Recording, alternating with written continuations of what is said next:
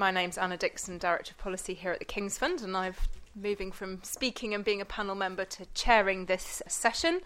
And I'd like to introduce the four panellists for this part of the conference. We've got four different perspectives, and the idea is that we'll have a brief time at the beginning where I'm going to ask each of our panellists a few questions, and then we'll open up for questions and broader discussion. The main challenge that we've set the panellists is to try and think from these different perspectives about what some of the coalition government's proposals mean for PCTs, acute hospitals, general practice and patients and the public. And to help us think through that, I've got Robert Creighton, who is Chief Executive of NHS Ealing. To my immediate left, Malcolm Lowe-Lauri, who is Chief Executive of University Hospitals Leicester NHS Trust. To my immediate right, Professor Steve Field, who is Chair of the Royal College of General Practitioners. And to my far right, Jeremy Taylor, Chief Executive of National Voices. So perhaps I can start with you, Robert. What do the coalition government proposals, do you think, mean for the future of primary care trusts? I wish I knew. Because there are some contradictory and uncertain descriptions in their document. There's an issue about continuing, maintaining, increasing their role as public health organisations, which is absolutely fine. That's what we do already, up to a point. We would always like to do more. But I think the real question is going to be, what is the role and nature of PCTs, if that is the right name for an organisation? And I've always thought for the last 6 years at least that it was a very unfortunate name. If it's the right name for an organisation which is in some way helping to support, that's the phraseology I'd currently use, GP commissioning. The unanswered question in my mind about the GP commissioning the issue is accountability. Who is going to have accountability for the questions that were being raised on the left-hand side of the room earlier on? Who, at the moment, I'm the accountable officer for £500-600 million worth of public money. If we go into the new world, who is going to be held to account for the maintenance of the budget and the delivery of quality against that budget? If it's me, which it may be, but it's not at all clear that that would be how it would be, then I don't think that anybody has set out yet how that would be exercised. Secondly, if it's me, then I need to be able to deliver, working with my GP colleagues, and let me be absolutely clear, I don't know a chief executive of a primary care trust anywhere in the country who isn't in principle strongly in favour of engaging with GPs to improve commissioning. But in practice, it is very, very difficult. And the point raised a couple of times earlier about capacity and capability is worrying me even more than the point about policy. I am absolutely incomprehending about how we are going to do what it is that we are expected to do, both in keeping the show on the road and in making change, if we are also expected to reduce management costs of the scale that are expected. So a very, very uncertain future. Yeah. And what about this idea of elected reps? They seem to come more from the orange flavour part of the coalition. One pessimist down the front saying this wouldn't last too long. But the idea that you might have closer democratic links to local authorities or indeed directly elected people on your board? A closer link with local authorities, I'm not sure how they could get closer in my case. Coterminosity seems to me absolutely essential.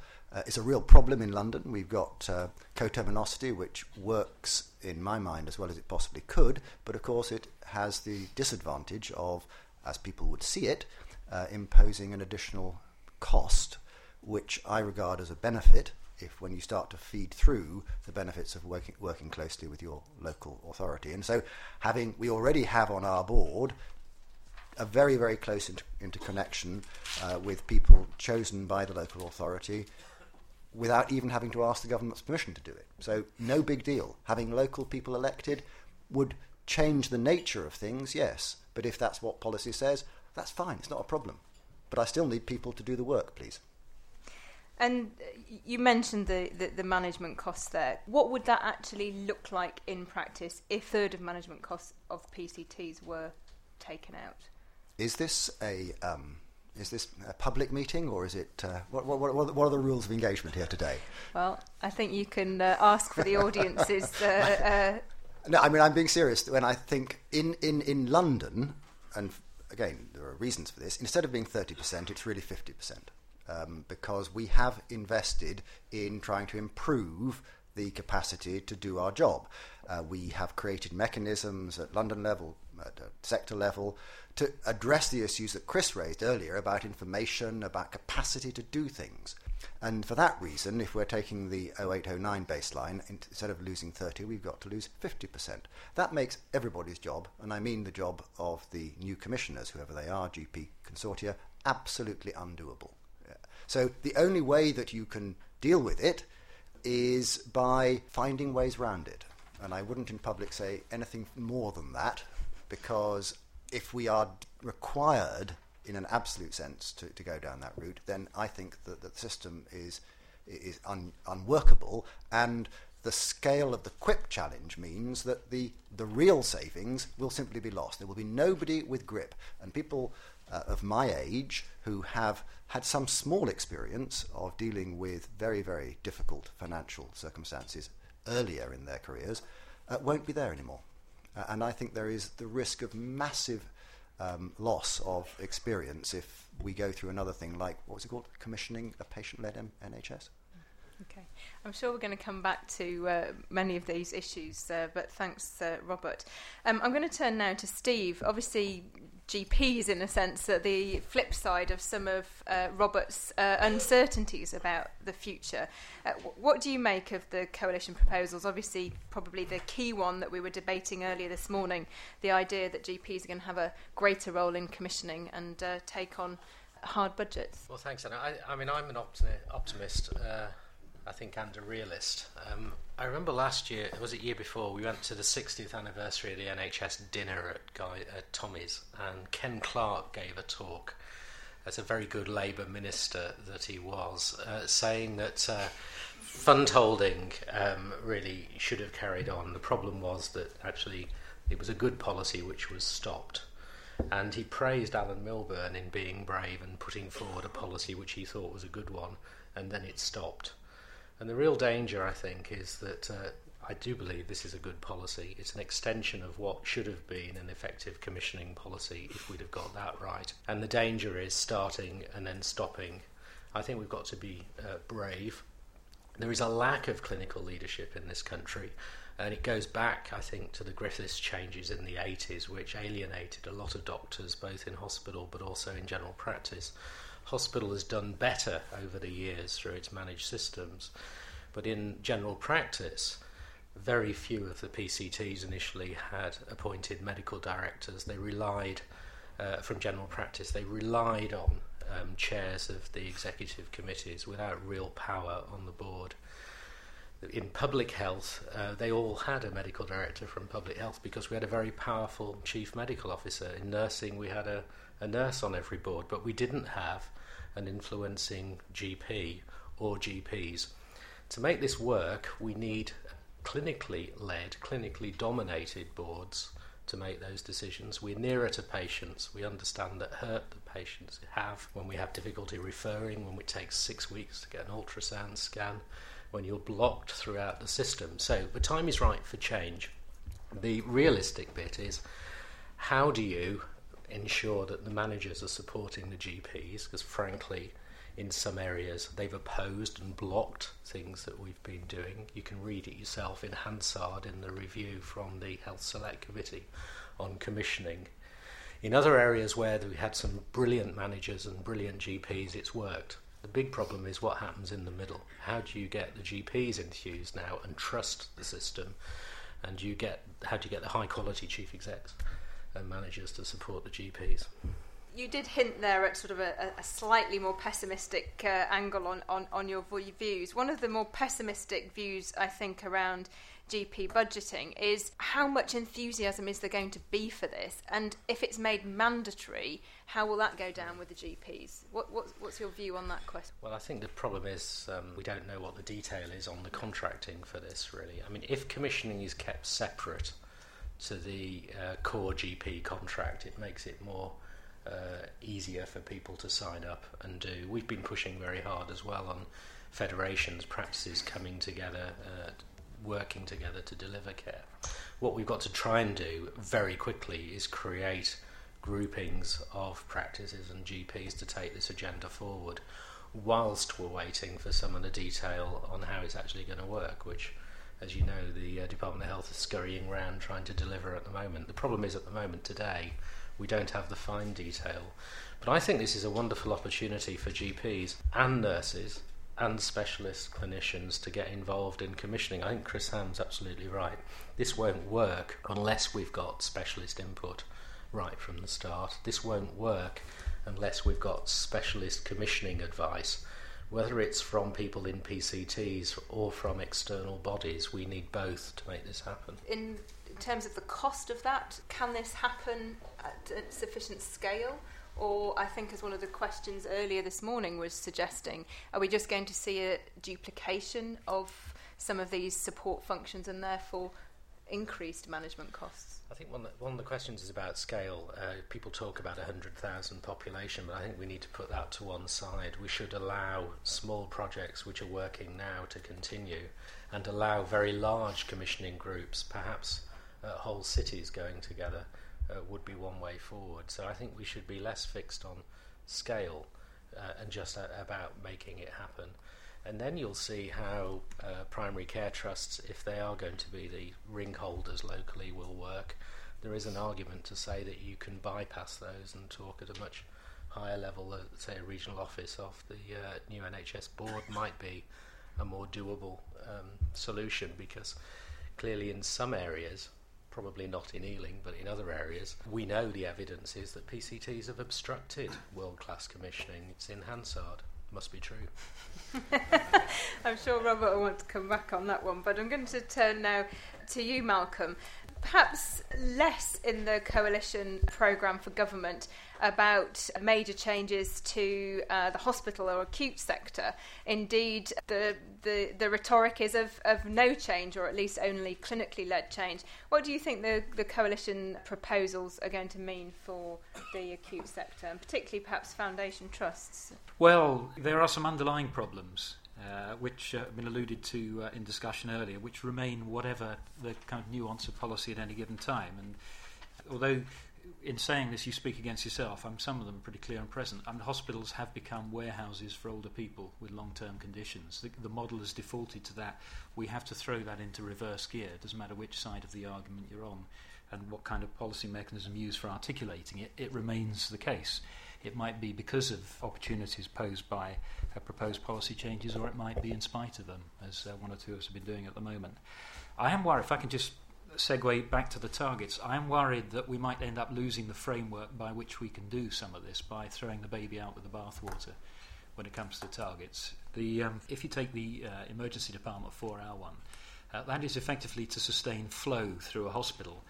Somebody referred earlier to ED consultants being the ones who would make the decisions about how long people waited. In fact, my experience, if you go back to the early 90s when the 24-hour trolley waiter became a regular phenomenon, those ED consultants felt very powerless, because that would be happening to them at the same time as a liver transplant patient would be flown in as soon as the liver became available and transplanted on. It was a reflection of power differences within the acute system, and the distressed elderly were at the receiving end of that. If we go for a wholesale jettisoning of those targets, process targets though they are, we could end up getting into too much instability. If we accept the David Nicholson proposition about the 20 billion or thereabouts, Robert was making some references to experience many years ago, but I have to say I don't think any of us have experience for the kind of financial retrenchment that is required in the next probably 2 comprehensive spending cycles. In fact, experience could be a good source of ignorance for this. We have to think about changing the way we do things and the way we lead very, very substantially. I don't think any of us has anything on the CV which is remotely close to where we need to go. And so that raises a really broad issue for me about management capability. Even if we're willing, are we capable? I think the nature of our work is changing considerably in acute services, because although we were doing cuts in the 80s and the 90s, we weren't doing clinical quality, we didn't have an information base for that clinical quality in the way we do now. Nobody is going to vote or come back to us and say it's okay, you can drop clinical quality, while at the same time as making the financial changes necessary. And quite right that they don't. So that kind of complexity requires a very sophisticated and a very energetic kind of animal, and I'm not sure how many of those are around. Interestingly, when we talk to prospective management trainees coming into the national training system, they are now beginning to say they don't want to be chief executives or even directors because of the demands that will go with the job, which they regard as unacceptable. But at least they're beginning to understand the size of the task. So I think big issues about capability aligned with willingness. And people tend to move on to the argument that, a bit more clinical leadership and clinical engagement will help with this, and that's what's been lacking over the years. Yes, it's true, but you've got to make sure that that clinical engagement and leadership is about leadership against a good vision for development of your institution and your clinical system, as opposed to, well, you can't whip the workers anymore, let's get the workers to whip themselves, which is a danger in the current environment. So how you sell that in terms of building a local system with which your acute trust is a part is going to be very, very challenging. Lastly, a point that hasn't come up so far, I'm intrigued by the moratorium, particularly in London, on significant organisational change. And in an outer London context, I'm really, really worried about this, partly because I think there are many benefits which are very information-driven by doing it, but also there is a danger that this will back too much the direction towards the social networking and social movement piece. And having come from in London, where you can get 30 people to turn up to a meeting on children's cardiac surgery, to the provinces where you can get 500 people to turn up to a public meeting, we see this social movement, social networking and social movement development very, very powerful whenever an idea of significant change comes up. One, frankly, enlarged rumour in Leicester caused a social networking development of enormous proportions. So goodness knows what we're going to get when we get into serious organisational change, if indeed we get there. So I'm a bit worried that we're in danger of making obstacles for ourselves. On the other hand, if you are out in the provinces, rather than having a suit like me, one of the faceless bureaucrats get up and propose the realignment of hospitals or services, if you're doing a deal with your primary care colleagues about moving their services much closer together, even into the local community hospital, rather puts a different complexion on something which would previously have had 20,000 people marching down the streets. So there are ways and means of doing this. So I realise I'm going over my time. I just want one more point before I forget. There is also a really exciting opportunity, I think, to rethink for acute services the difference between core and non-core services. We have an history of thinking of so many things as within the ambit of core services, and then there are things like non-clinical support services and finance and IT and HR, which are non-core. On the other hand, a different kind of thesis, if you take, say, something like pathology, you could argue at the risk of offending people in the room that it's still organised on a cottage industry basis, hasn't met the first industrial revolution yet, let alone the second. And ironically, having distributed it like that, we create shortages about which people get very worried. Whereas if you talk to prospective external partners, they'll say, well, you only need about 5 or 6 cold pathology sites for the whole of England. Shouldn't you and I get into discussion about an M1 pathology corridor? But a complete rethinking of the way of our attitude to what's core and non-core, with some huge opportunities, but again in the spirit of current policy, developing things like partnership and joint venture opportunities to deliver those. Okay, thanks very much, Malcolm. I think a lot of issues there we might come back to, but in the interest of time, I'm going to move now to get Jeremy's perspective. Malcolm, you outlined there the sort of social movement, how the public and patients get involved when these sorts of decisions about change and cuts are occurring. We've heard from the coalition government lots of rhetoric about empowering patients, and what do you think the coalition government proposals are going to mean for patients and the public? Well, I mean, first of all, the high-level vision, the rhetoric set out by the government is incredibly reassuring, and I think both in terms of the actual words, but also the underlying motivations. I think that any idea that there was an ideological gap opening up between those who supported an NHS essentially on the beverage model and those who didn't has essentially disappeared in the last few years. And that's a great achievement. And actually what the new government appears to be proposing is largely continuity with the settlement that we've had in the last few years in our analysis. Obviously there are some important differences, but they're, if you like, more technocratic and managerial, if you like, than ideological. So I think there is cause for optimism about the overall approach. I don't think we're going to go back to a system where quality doesn't matter, where patient experience doesn't matter, where oversight and scrutiny and accountability don't matter. We've seen important advances in those areas and important advances in clinical outcomes. And I think so to some extent the settlement has been banked, and that's great. But at the same time there is a lot of cause for worry, not least, as other speakers have said, because we just don't know the detail yet, and the devil will, as it always does, lie in the detail. One enduring feature, I think, of the health service over the last few years is certainly the previous government, possibly no government, has ever really cracked how you translate good policy intentions, assuming they are good, into practice on the ground. We don't seem to have a good model for the replication of good local practice. And it's fascinating, Chris mentioned Torbay. I've been at various King's Funds events over the last few months. And I've only been around in this sector for a few months. I'm still the new kid on the block. Torbay is often mentioned, along with one or two others, as a kind of outstanding but lonely example of good practice of integration of health and social care. Why? Is it because we just don't know enough about what's going on in other places, possibility, or is it because we're just not good at identifying what is good and rolling it out? It's a source of frustration, I think, within the patient and user movement, that we know there's good stuff going on there, but a lack of a mechanism for rolling it out. So, and on the issue of major service reconfiguration, actually, I think there is a distinction between the general public attitude, as set out very entertainingly by Ben, and the views of patients, with a health warning that patients and service users and carers and families are huge diverse, as diverse as the population. So it's difficult to generalise. But I think there are some differences. People with a stake, an ongoing stake in the system, particularly people with long-term conditions and their carers, tend to take actually a more informed and realistic view about what is both good and not so good, and I think are generally up for change.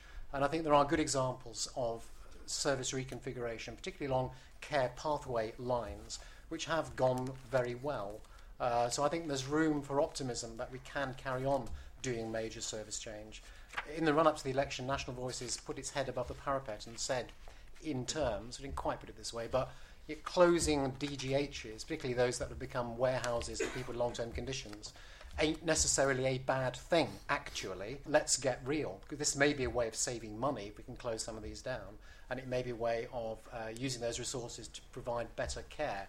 However, but it's got to be handled in the right way, and what that right way is difficult. And I think, Malcolm, I share your worry about social networking and and the ease with which rumours, if you like, can lead to a situation getting wildly out of control. But I think there is enough evidence out there to suggest that if you start with the presumption, and you being the NHS, if you like, start with the presumption that we have got some difficult trade-offs to make, and we'd like to involve you, patients, in the system primarily, but also the local communities, in how we shape those decisions. That tone of conversation, that partnership approach, I think in itself could make a big difference.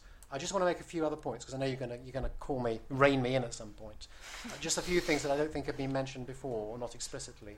We're supposed to be looking forward to the next 5 years, and we've focused quite a lot on the £20 billion challenge. But actually, the challenge is bigger than that. The £20 billion is the interim. The bigger challenge is demographic and other changes that are driving ever-increasing costs. So, in fact, the efficiency challenge is even more worrying than the short-term 20 billion one. As Chris, I think, rightly pointed out and emphasised, it ain't just healthcare, it's health and social care. And many of the people that we represent, of course, straddle both those boundaries. And one of our worries is that the rhetoric and statements of the new government, while there is much to applaud and welcome and feel positive about, are very much set in an NHS framework, perhaps more than the previous government, and we want to hear more about the blurring and integration between health and social care, not least because social care funding, as has already been pointed out, is not ring-fenced, therefore is likely actually to be cut in the short term, and that's really worrying.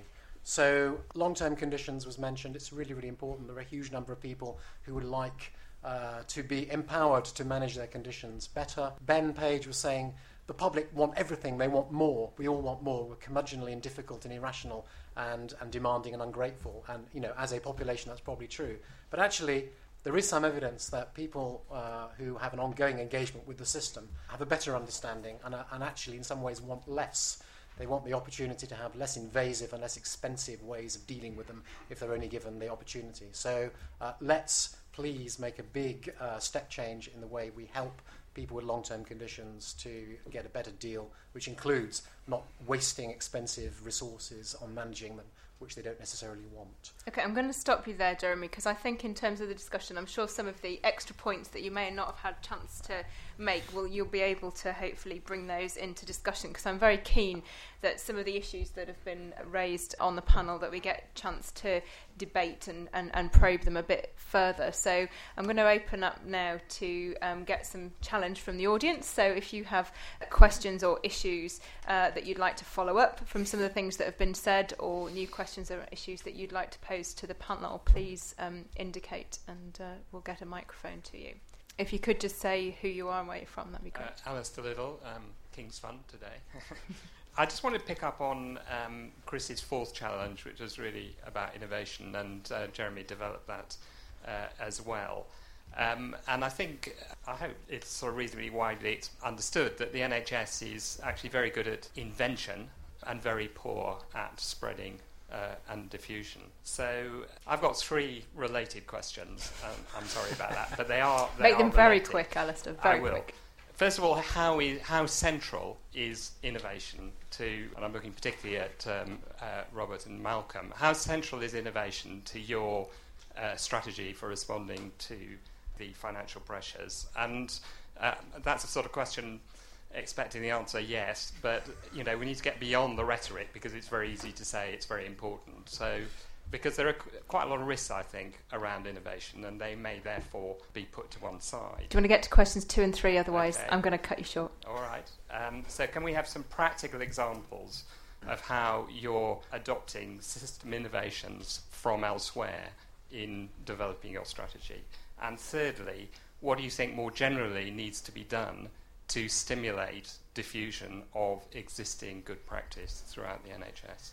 Okay, I think that's actually quite a big topic, so I'm going to let the panel have a go at that while perhaps others of you are having a think about further questions. This issue of innovation, we heard this morning about wanting disruptive competition. Looking ahead to the next 5 years, how important is that going to be? How ready are we for it? And answering some of Alistair's questions. Do you want to kick off with that, Steve? I know you like innovation. Well, I thought I was excluded from the innovation question because I'm a GP, but thanks for that. The disruptive idea is interesting, because I am part of the faculty which teach disruptive innovation at Harvard. The bigger issue, rather than the integrated systems for me there, is how do you allow things which are outside the culture of the organisation that you've got to come forward and take over. So a disruption for me would be something like the Minute Clinic system in America, where pharmacies are doing much more protocol-driven minor illness, prescribing along various clinical pathways. And the evidence after 7 years of that is that the costs are reduced and they manage their protocols better. In the Isle of Wight in this country, there's some unpublished data looking at pharmacies managing asthma and respiratory care. They do better than GPs at doing that. They're cheaper, they follow protocols. GPs don't tend to follow protocols very well because we always think of the abnormal rather than the normal.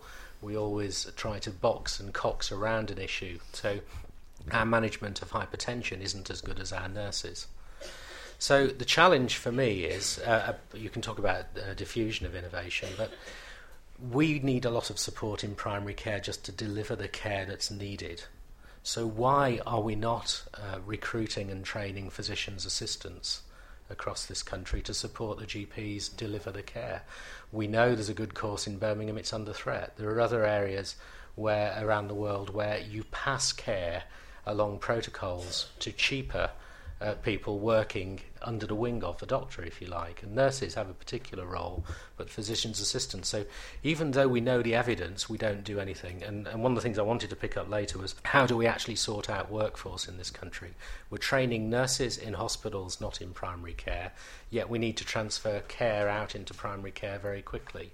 GP training is too short. Not all GPs can actually take a placement in paediatrics in this country. It's a disgrace. So there are some simple things we need to sort out before we start to go crazy on little disruptions. But actually, if we start to look at what's happening around the world, it's relatively easy. And this also picks up Jeremy's challenge about replication of a good practice. I think not only being inventive, but diffusing that. Malcolm? Yeah, so thanks for the questions, Alistair. One of the problems is health service institutions hate each other historically, so they do their best not to imitate each other. So every time you come away from an event, a seminar, a conference, it's, well, they did that in Gloucester, but of course it wouldn't work in ... We are what the organisational sociologists call non-isomorphic organisations. We don't like trading on each other's best practice. That's why the phrase best practice makes people reach for their revolvers quite often when you see the expression above their foreheads. And so we're not very good. The evidence shows that where this is done best, where the diffusion is done best, as opposed to the invention, which we tend to be good at, is where people move across the boundaries rather a lot, act out the role of what Trish Greenhalgh calls the boundary spanner. But of course, in recent years, we've been encouraged to fragment. As Chief Executive in the States said to a group of us last year, you're a system that pretends not to act like a system. So Chris Ham's point about getting back to or developing your system perspective and the leadership of that system perspective so that boundary spanning becomes typical as opposed to unusual will be very important. But before we rush to innovation as the answer, you'll notice that innovation was the answer about 18 months ago. Then mood music out of the Department of Health changed a bit, shifted a bit. There's plenty that can be done on the efficiency ticket. We have become fantastically almost spendthrift in our use of money in back office services. You know, in an environment with two PCTs and 2 providers, we have 4 HR departments, 4 finance departments, at least 2 IM&T departments. And when you add in public services and the rest of Leicestershire, this is my example, the amount of money you spend before you as much as see a patient is 200 million quid. Now, frankly, if that was to become a headline in the Daily Mail, there'd be people hanging from their thumbs, I should think, afterwards. I mean, that's, and we are programme manager, project manager, assistant project manager, absolutely crazy. We have to dismantle a lot of that apparatus. And in a sense, you've got some sympathy with both the previous government on management cost reductions and the current government in terms of burning bureaucracy a bit. There is a lot that we can do and should do. And I suspect, mainly I suppose a bit mischievously picking up on Steve Field's point, we will get the benefits of just loosening the knots a bit so that we can get on with a bit more innovation. Interesting. It's interesting again hearing Steve talk about the physician's assistant. One of the other challenges for innovation is professionalism, as we do tend to tinker up against professional boundaries here. When the Peterborough Hospitals Trust introduced the idea of the physician's assistant in 1997, the nursing press went absolutely bananas about this. And when 3 years later Peterborough developed the direct access cataract system, which was actually an idea produced by the ophthalmologists and their nurses in spite of no support from the modernisation agency who, quote, said this is too radical, unquote.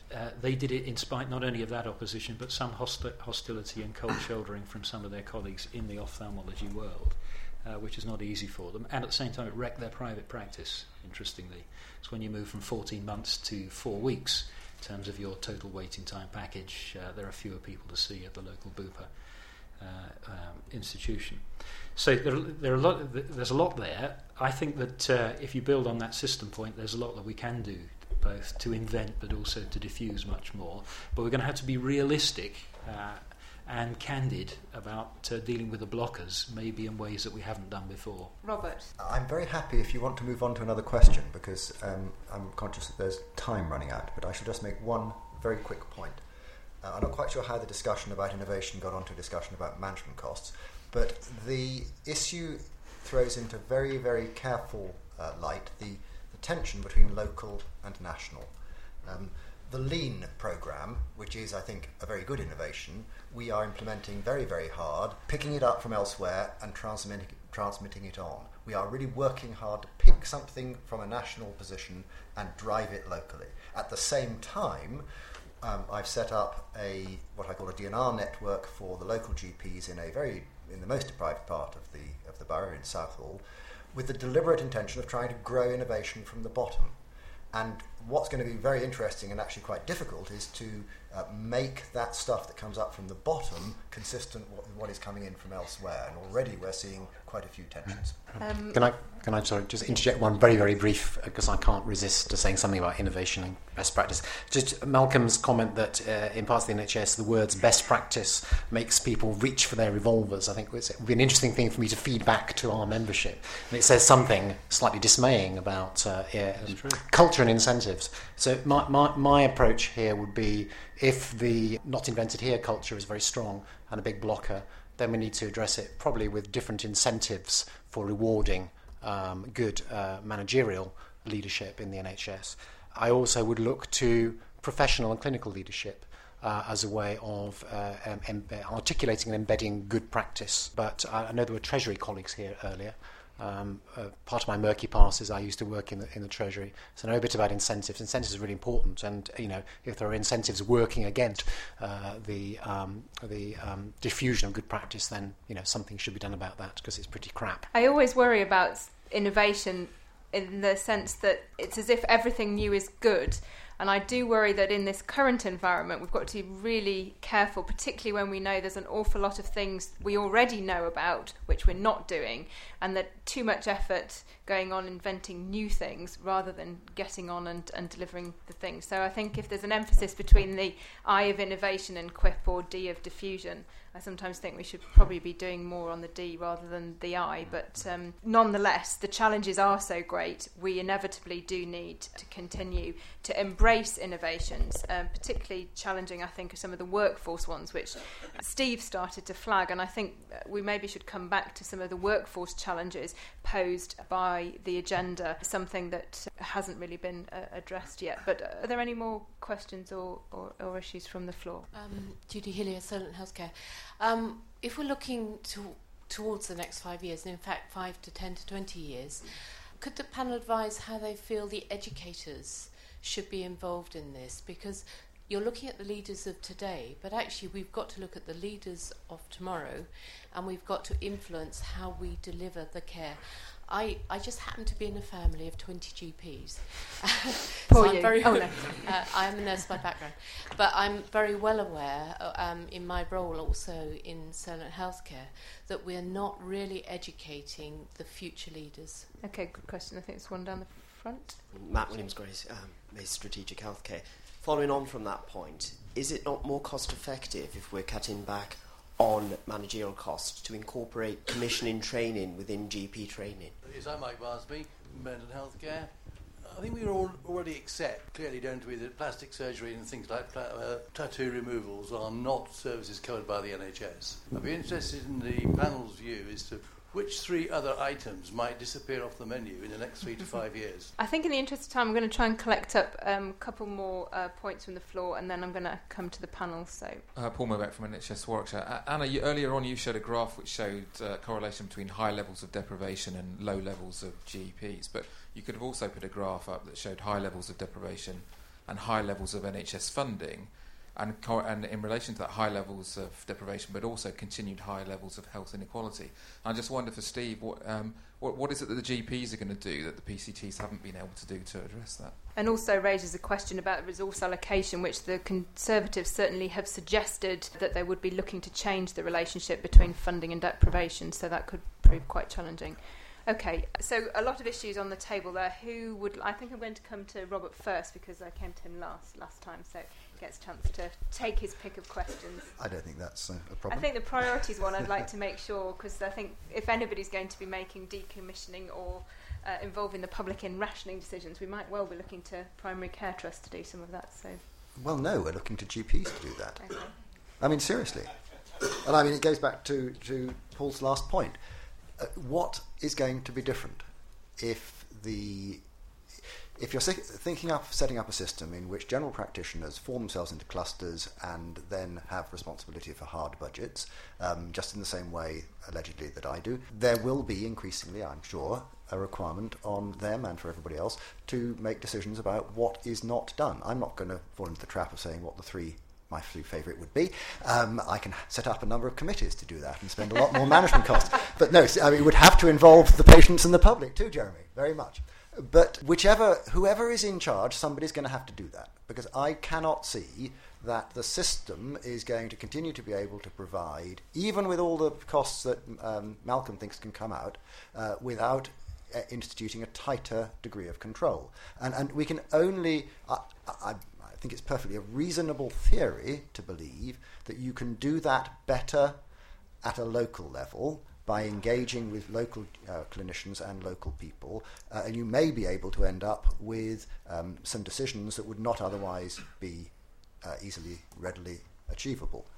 What you will then get is a great multiplicity of different systems around the country, and I am not sure that any government can reasonably accommodate that.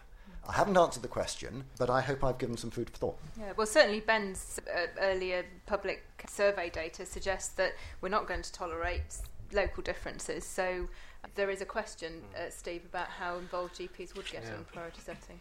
Well, I think there are 2 angles on priority setting. One is we need to get rid of the variation in care that GPs and our teams are providing, and we need to look very closely. And the only way we can do that is by more transparency, better data, so that practices can look across at individuals and between practices. So we need to iron out the variation and look at good practice. Why, in my own practice, can I refer my 800 military patients to see a physio within 24 hours, which keeps them in work? The physio actually works in the room next to me, whereas my NHS patients have to wait about 3 months and go a mile away, and for some of them 2 bus rides away. By that time they're off work. What we have at the moment is a system which doesn't work consistently everywhere, and I do think there is a role then for a level above, let's call it a primary care trust, to make sure that across a bigger area the variations are addressed, but actually it'll be GP-led groups, which might be the size of the city of Leicester. It might well be that sort of size. I don't think we should be looking at small groups necessarily. In a rural area it might be very different. The educator thing is a very good question, because part of this whole... I'm in disruptive innovation mode at the moment because I have to relearn it all for next week. So, I have to read all this stuff. And a large part of it is about workforce. And the prediction on workforce, if you follow any of the rules in business, is that you initially start off with lots of specialists. And then you pass things, as things become more rules-based or protocol-driven, to the human being, which is the patient. So in diabetes care, we needed lots of specialists in 1920 when insulin was discovered. Actually, in the States now, they're using pretty sensitive pumps for insulin. At Imperial, they're using elastoplast sugar monitoring. If we could get those innovations in, you need fewer of the very expensive specialists. you actually need fewer of the generalists as well, and you put your money into protocols and cheaper workforce. So what we've got to try and do, using Leicester as an average size large town stroke city in this country, because London's atypical anyway, you need a workforce plan across that sort of area which tells you how many generalists you need, and yes, you've got to put some of them into longer training to learn about management, leadership, commissioning right from the start. But you'll also need nurses trained in the community to deliver the care. Why don't we have general therapists that are doing the OT, physio, nursing role rather than all the different professional groups? The block is generally culture, either in the institution or in the professions. And I get into trouble usually after King's Fund's meeting because people tend to report what I say in the GP press, and it sounds very negative for general practice, which it isn't. I think GPs have a fantastic future, longer consultations dealing with complexity, people with 4 or 5 conditions, but they can't do that whilst they carry on doing what a lot of them are doing now, which is minor illness needs to move towards the patient. We need to work as part of the team, and we need to integrate with specialists so that when we look at the outcome measures, it's not just the short-term process measure in practice that's in QOF, but what's the outcome for diabetes over a care pathway and that integrated team? The specialist has got as much to play in that as the GP or the patient. And generalists doing all that and contributing to reduced health inequalities and delivering a public health agenda? Well, come on, it's failed so far, so we're starting off on a no. Let's get real about this. The inequality gap, there is evidence that it's grown. Okay, if you look at the healthcare of very, very difficult groups to reach, prostitutes, sex workers, the travelling population, asylum seekers, this country is generally, it's a disgrace. There are pockets of good practice, but generally it's awful. So let's take the good things we talked about earlier on, but if we're talking about inequalities, we're talking about the population, I think we can do much better, and I think we can do that with strong clinical leadership. Jeremy, do you want to come in on some of those points? What do you think National Voices would put on the list of the 3 top things to be left out? I'm sure you're going to avoid the question as to answer. I'm going to answer the question, but you know, it's about, well, in fact, I think Malcolm answered it. It's about involving patients and the public. I think it has to be done at national and local level, and it has to be done on the basis of evidence of what works and doesn't work in terms of alleviating suffering against the measures that we have. So it's got to be evidence-based, and it's got to have a democratic element to it. But I'm kind of with Steve. I think the emphasis is not on decommissioning particular treatments for things which are, I mean, in the end, it's a largely marginal discussion. It's much more about how we deliver the treatments that we have to deliver for the generality of people, the big killer conditions, the big conditions that cause the greatest suffering, and dealing with the unacceptable levels of unacceptable variations in practice. That has got to be the priority. I think the question about how do we educate the leaders of the future is a really good one. I'm not quite sure whether were you talking about professional, clinical leadership or managerial leadership, political leadership. I wasn't clear, but I think I guess I'm in danger of agreeing too much with Steve, but I kind of think the vision that you set out of clinical practice that's increasingly multidisciplinary, crossing traditional institutional boundaries is so important. And I think there's something about ensuring that, as somebody from the John Lewis Partnership said recently at an event that I was at on the subject of if John Lewis were to run the NHS, it was quite entertaining.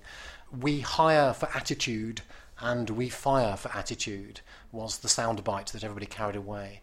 And she went on to say, we used to hire for competence. Then we discovered that you can teach people what they need to know, but you cannot teach attitude. You've got to hire the right people. And that relates very much to an event I was at just the other week on compassion and the importance of compassion and the related qualities of listening, good communication, helping people manage their own conditions, working in partnership, the whole battery of social and communication skills that we continue not to sufficiently emphasise in the way that we recruit and then subsequently train health professional staff. So in a word, I would say the education challenge going forward is to put the human back into clinical training. Malcolm, particularly on the workforce and some of the training for the future, if there's a lot more care going to be delivered outside of hospital, what are we doing to plan and develop the right workforce both to lead that and deliver it? Yeah, not enough, I think, is the answer. That's why, because again, it's groups living in their separate worlds, which is why you can come up with things like modernising medical careers all of a sudden. But seriously, there are some opportunities, and to be fair to the previous government, they were beginning to grasp this. Firstly, in terms of a push to more applied research, dealing with populations rather than fruit flies and fish entirely. Not that there's anything wrong with that, but getting the balance right is very important, because that applied research is already beginning to give us lessons that we need to put into changing education and training. For example, if you pick up Steve's point, we are discovering on long-term conditions there is much greater commonality of treatment indications for those conditions, therapy, rehabilitation indications, which means that you can begin to think about treating them as a block. The problem with slicing things according to diabetes, COPD, chronic renal failure is, of course, if you're dealing with one strand, you make it costly by itself and you increase fragmentation. Whereas if you're dealing with a block of, say, similarly applying cardiovascular conditions, you can look at that differently. So learning that needs to be put into the education process. And to be fair, as I was going to be to the previous government, things like these HICs, Health Innovation Education Clusters, should, if used correctly, be an opportunity to do that. But that will require both, if you like, the research side, the educating side, and the providing side being more sensitive to each other than they have been historically. I just want to go back to your man and tattoos or what else it is you'd stop doing, because that's the assumption, isn't it? It'd be a few less tattoos or less indications for varicose vein treatment and so on. On the other hand, look at it slightly differently. The significant investment in the treatment, diagnosis and treatment of lung cancer has made absolutely no difference in 40 years in survival after 5 years. No difference, no perceptible difference apart from one or two variations locally, including through our service at Glenfield, I hasten to add.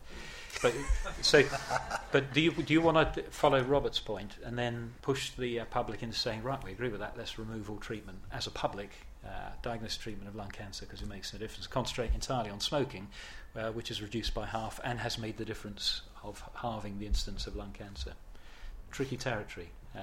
So the point is, this is all formative, and we're pretending it's summative, so we can sit down, there's the evidence, make the decisions. It moves tomorrow.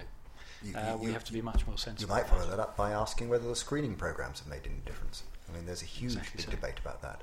There's massive I mean, I do agree with Malcolm's earlier point. There's a massive amount of money tied up in existing activity and existing treatment, which is not of proven benefit. How we get that out is the biggest mystery to me.